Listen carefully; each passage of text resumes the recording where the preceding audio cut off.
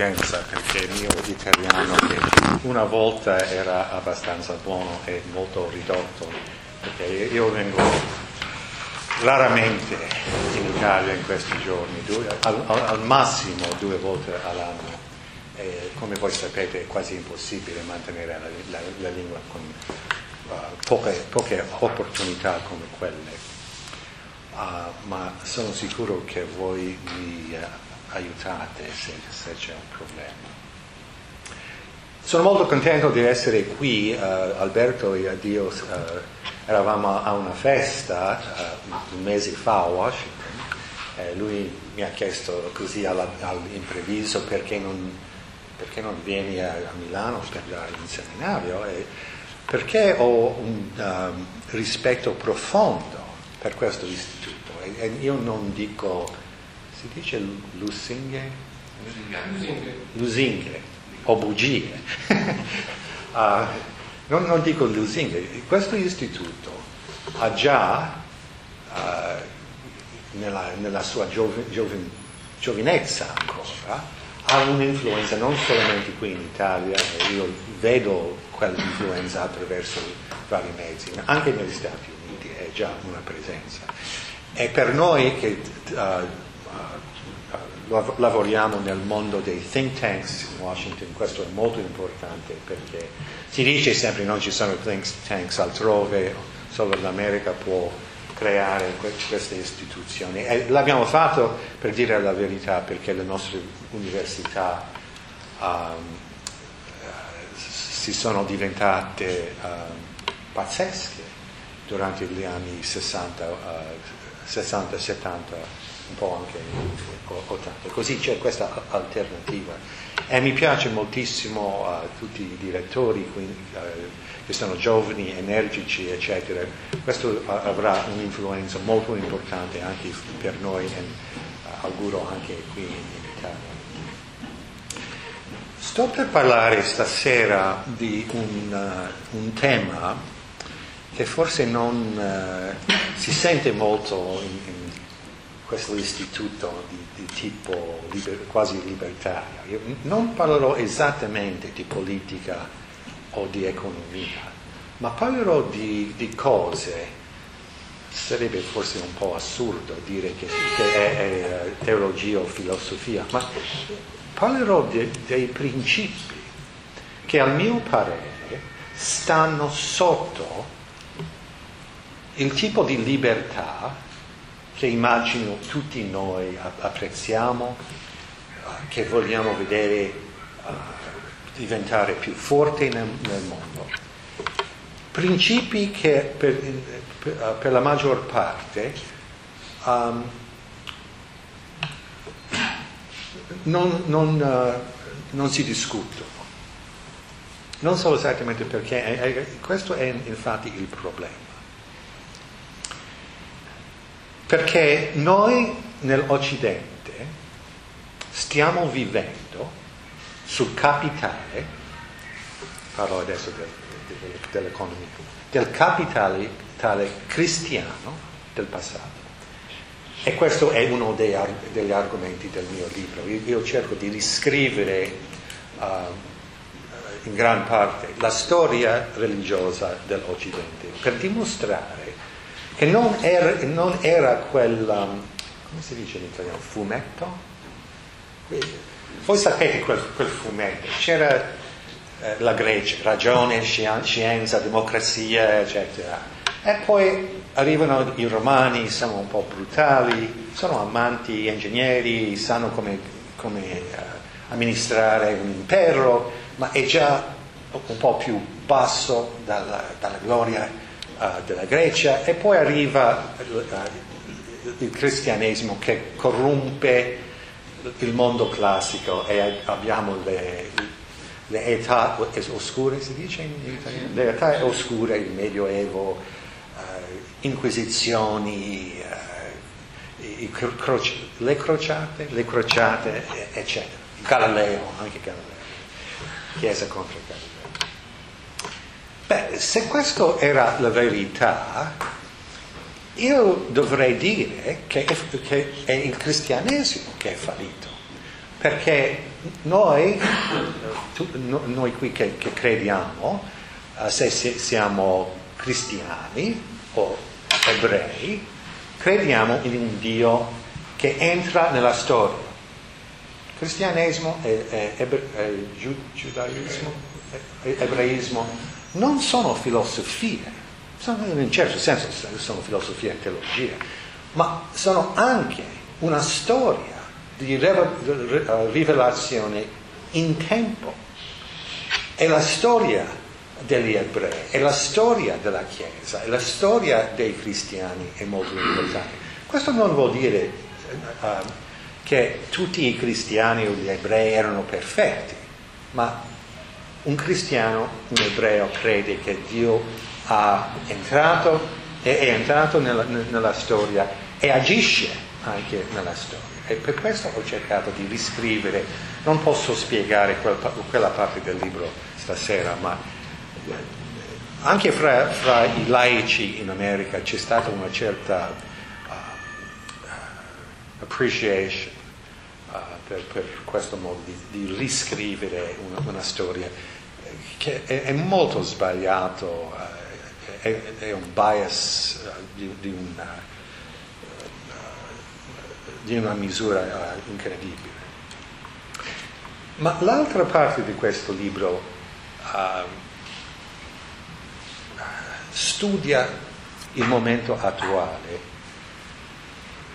dal punto di vista della storia che ho cercato di descrivere. A proposito, io so che è una cosa pazzesca cercare di scrivere una storia religiosa dell'Occidente, perché nessuno sa abbastanza scrivere un libro con questo. Ci sono biblioteche su Grecia antica, Medioevo, eccetera, ma perché non c'è un'immagine diversa da quella storia fumetto di cui parlavo, ho deciso che è necessario che qualcuno cerca di farlo. G.K. Chesterton ha detto una volta che if a thing's worth doing, it's worth doing badly. Capisce in italiano? Se vale la pena fare qualcosa, vale la pena farlo male. Di solito in inglese diciamo l'opposto, vale la pena farlo bene, ma lui ha percepito che anche se non è un gran successo, vale la pena a volte cercare di cambiare cose che sono sbagliate. Come sono sicuro che voi capite che c'è un gioco di titoli, questo è il mio titolo, The God That Did Not Fail. C'era un libro, almeno noi di una certa età ci ricordiamo che c'era un libro durante gli anni 50, un simposium di saggi da famosi ex comunisti, Stephen Spender dall'Inghilterra, Arthur Koestler, Ignazio Silone dall'Italia, e loro hanno scritto questi saggi, Il Dio che ha fallito, perché come ex comunisti loro si sono resi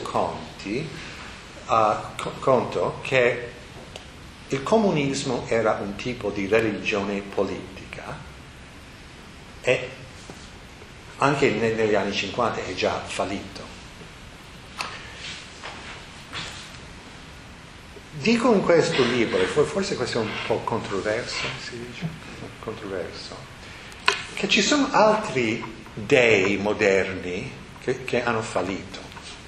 C'è Freud, nella comunità psicoanalitica negli Stati Uniti in questi giorni c'è un furore perché si dice che a Harvard, a altre scuole di medicina, Freud è una cosa del passato.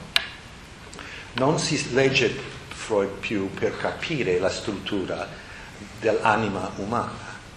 Forse in Vienna del suo giorno questi complessi esistevano, ma sembra che il freudianismo non è una spiegazione universale.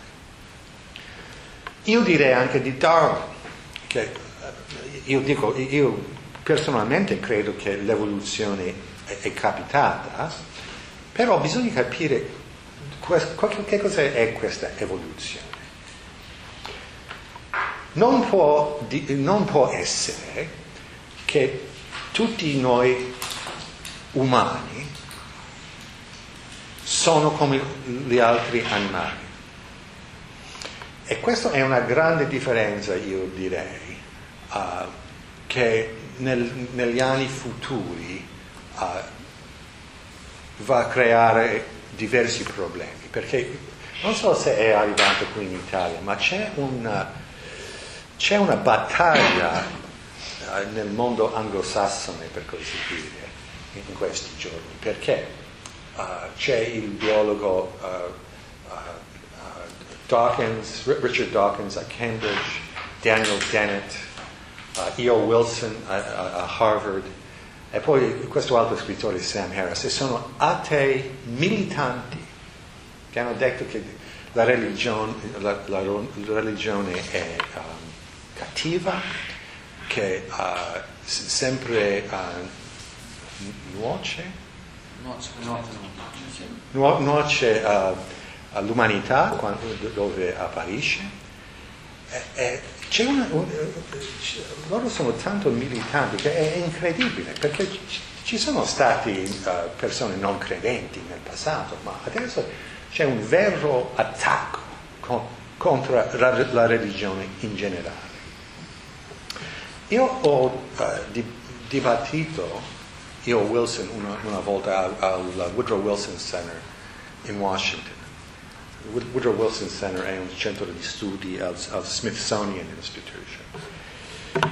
E alla cena dopo ho chiesto a E.O. Wilson: questo è un paese fondato sull'idea della libertà, e non sento niente in quello che tu dici che dà appoggio all'idea che dentro la persona umana c'è qualcosa che evita la catena di determinismo.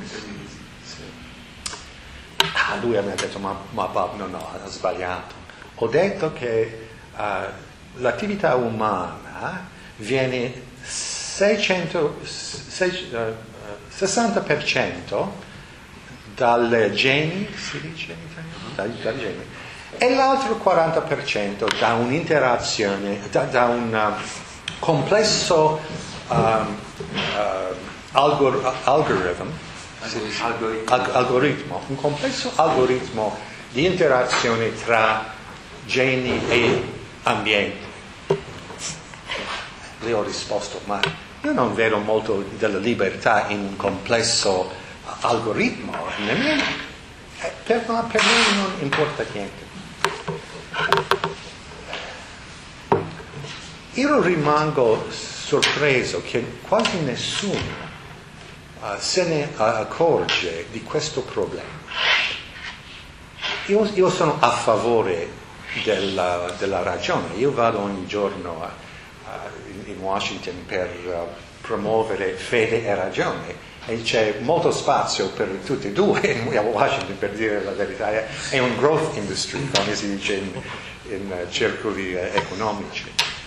Ma un certo tipo di ragione, un tipo di ragione che assume un determinismo che esclude la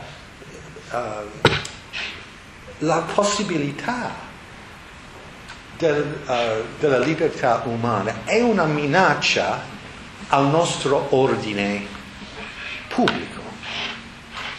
E secondo me perfino un laico deve ringraziare ai credenti, perché noi almeno manteniamo, male forse non sappiamo come fare gli argomenti in pubblico, ma almeno noi crediamo che la persona è libera, perché è fatta nell'immagine di Dio.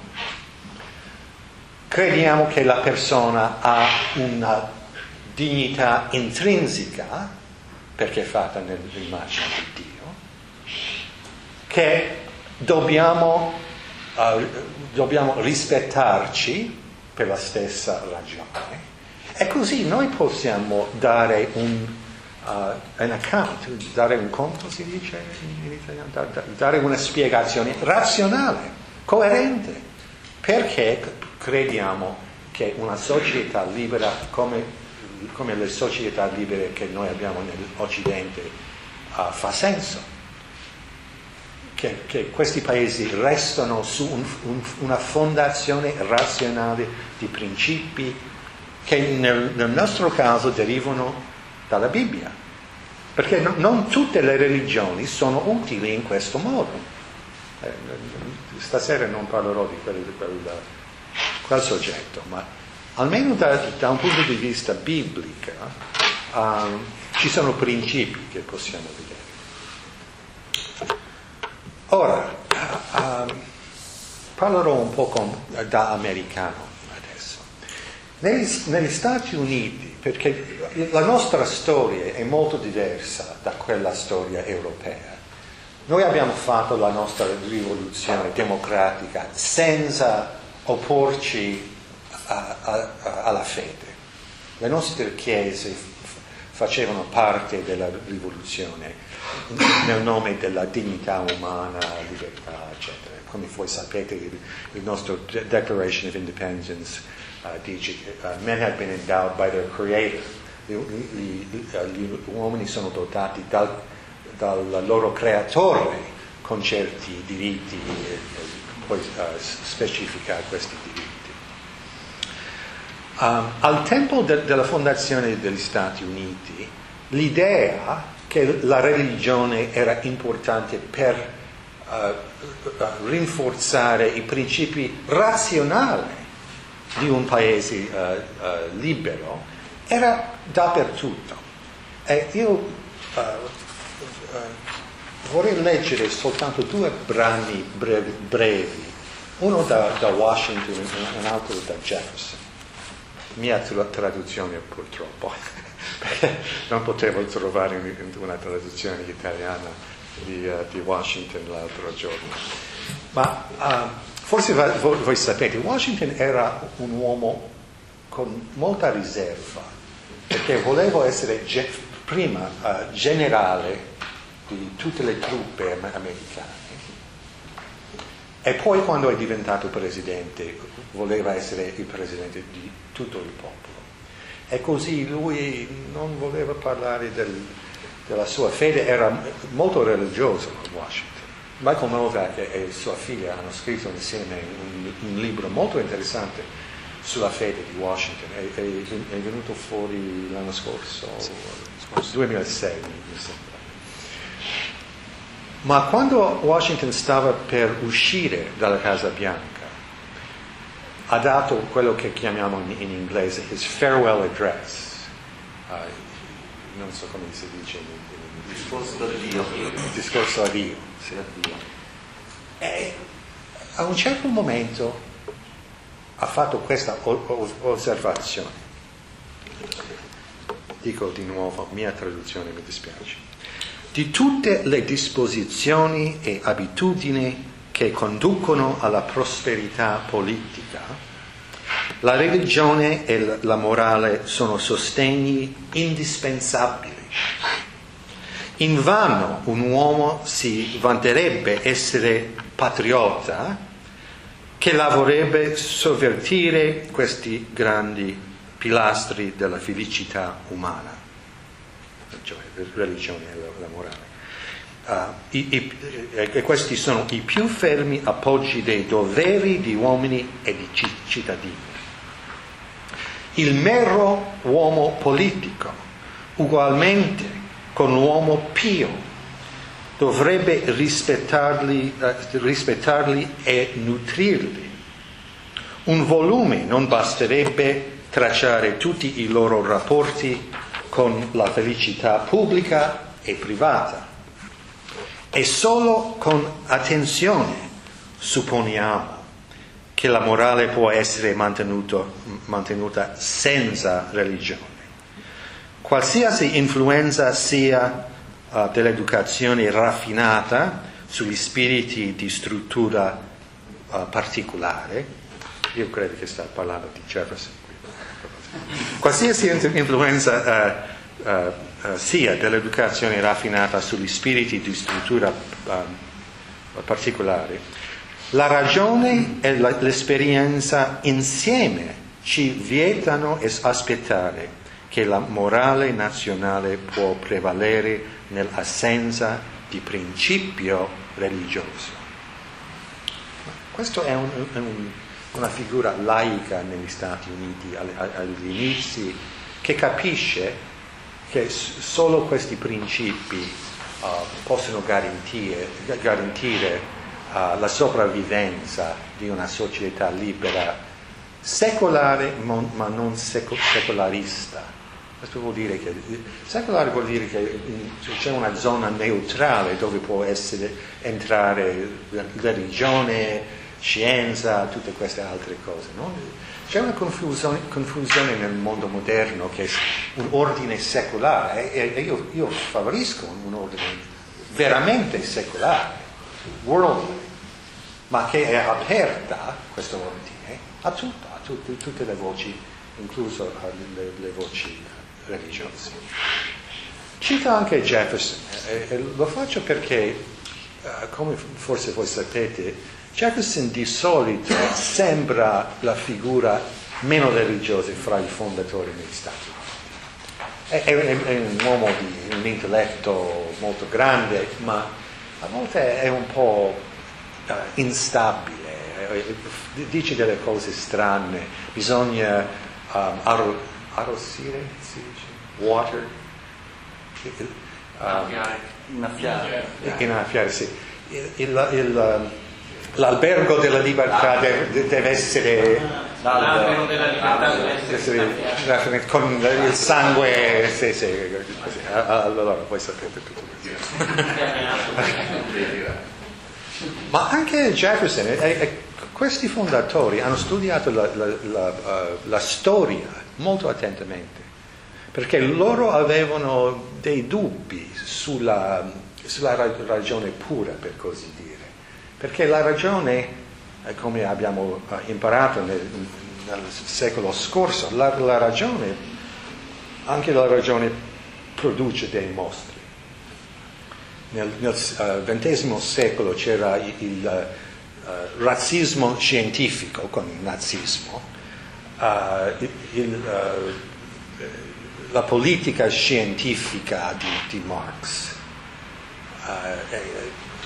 Continua, noi abbiamo adesso le ricerche in cose bioetiche. Sì. Ci sono diversi problemi con questi mostri della ragione, è ovvio per noi adesso. E così loro guardavano sempre la storia. C'è una vecchia espressione romana che mi viene a mente spesso, veritas filia temporis.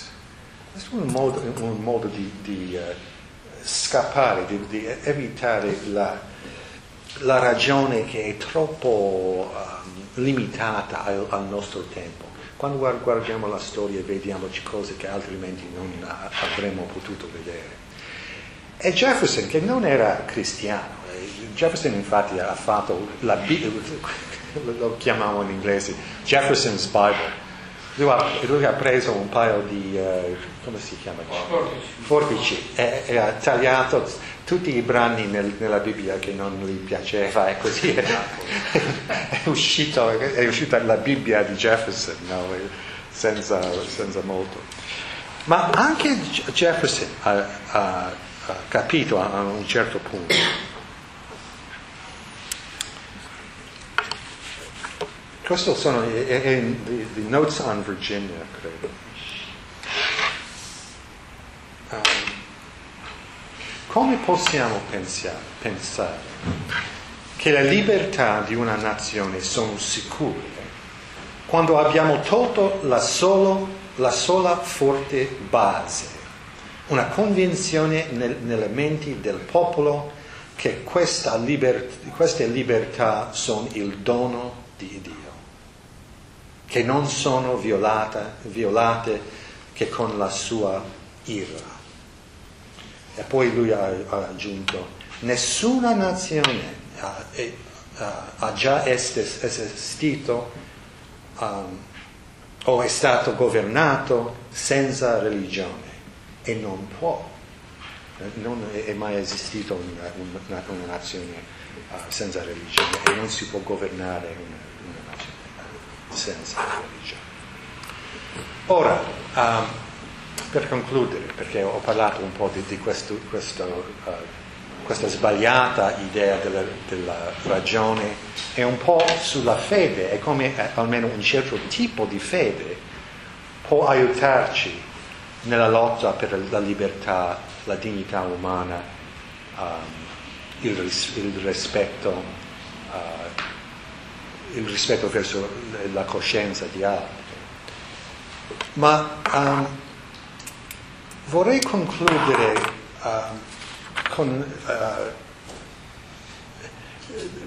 ripetere un po', ma anche arricchire un po' questo tipo di discorso, perché trovo che quando parlo con diverse persone dicono sì, c'è una minaccia da un certo tipo di ragione, ma dimenticano, perché lo status della scienza è tanto fra di noi e la scienza in certe mani è diventata la ragione, che non è vero. Ci sono altri mezzi di sapere e dobbiamo riconoscerli, e tutti noi che credono nella libertà dobbiamo trovare i mezzi di difendere anche i principi senza i quali la libertà non può esistere, e non possiamo nemmeno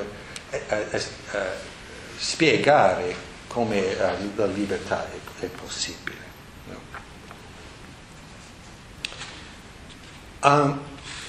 Io ho letto l'anno scorso o 2 anni fa quel saggio di Marcello Perra, forse voi tutti sapete Perra, in quel libro che lui ha scritto con il Papa. Infatti stavo a Roma e ho cominciato a leggere il libro in italiano e mi diceva questo Ratzinger è molto intelligente. Infatti era il saggio di Perra e io ho detto a una conferenza l'anno scorso fa molto impressione quel saggio. Non possiamo dire alla gente tu devi credere perché abbiamo bisogno di certi principi per la società libera. È assurdo dire una cosa del genere, no? Non accuso Perra di questa crudità, perché lui è un uomo molto raffinato, molto intelligente. Ma sono stato con lui a una conferenza, anche Kirchner era con noi, a Vienna con il Cardinal Schönborn. E a quel momento Perra era molto forte per l'idea del cristianesimo come una religione civile. E lui non è credente, come voi sapete, credo. Non è credente, ma riconosce, perché è molto intelligente e vede come diversi fattori stanno facendo una minaccia per l'Europa prima e forse dopo tutto l'Occidente. Ma quando lui ha detto che abbiamo bisogno di questa religione civile, cristianesimo, tutti noi abbiamo detto no, impossibile, religione civile e Rousseau, religione civile doveva essere l'alternativa al cristianesimo, ma lui ha ragione, è molto importante che un italiano non credente è una filosofo della scienza, se non sbaglio, vede chiaramente la necessità. Io direi che lui presenta tutte le ragioni perché è necessario la fede a una società libera che ho mai visto. Forse questo Papa in certi saggi, anche lui ha fatto quasi lo stesso, ma per noi in America sarebbe più attendibile che un non credente dice queste cose, e lui ha ragione sempre. Ma il problema senz'altro, è che non si può raccomandare la fede per motivi politici, anche se i politici in America lo fanno ogni giorno. Non riesce molto, per dire la verità, corrompe i religiosi senza trovare una certa energia religiosa nel pubblico. Ma almeno se arriviamo al punto dove è chiaro nelle nostre menti le cose di cui abbiamo bisogno, è possibile che qualcuno potrebbe sviluppare un sistema di filosofia politica, forse, che ci darebbe i principi della libertà, ma dovrebbe essere una ragione contro uno scientismo, no? Lo scientismo che descrivevo prima. Forse qualcuno potrebbe elaborare una filosofia per la dignità intrinseca umana. Io non l'ho mai visto. E se esisteva, io starebbe con Washington e con Jefferson.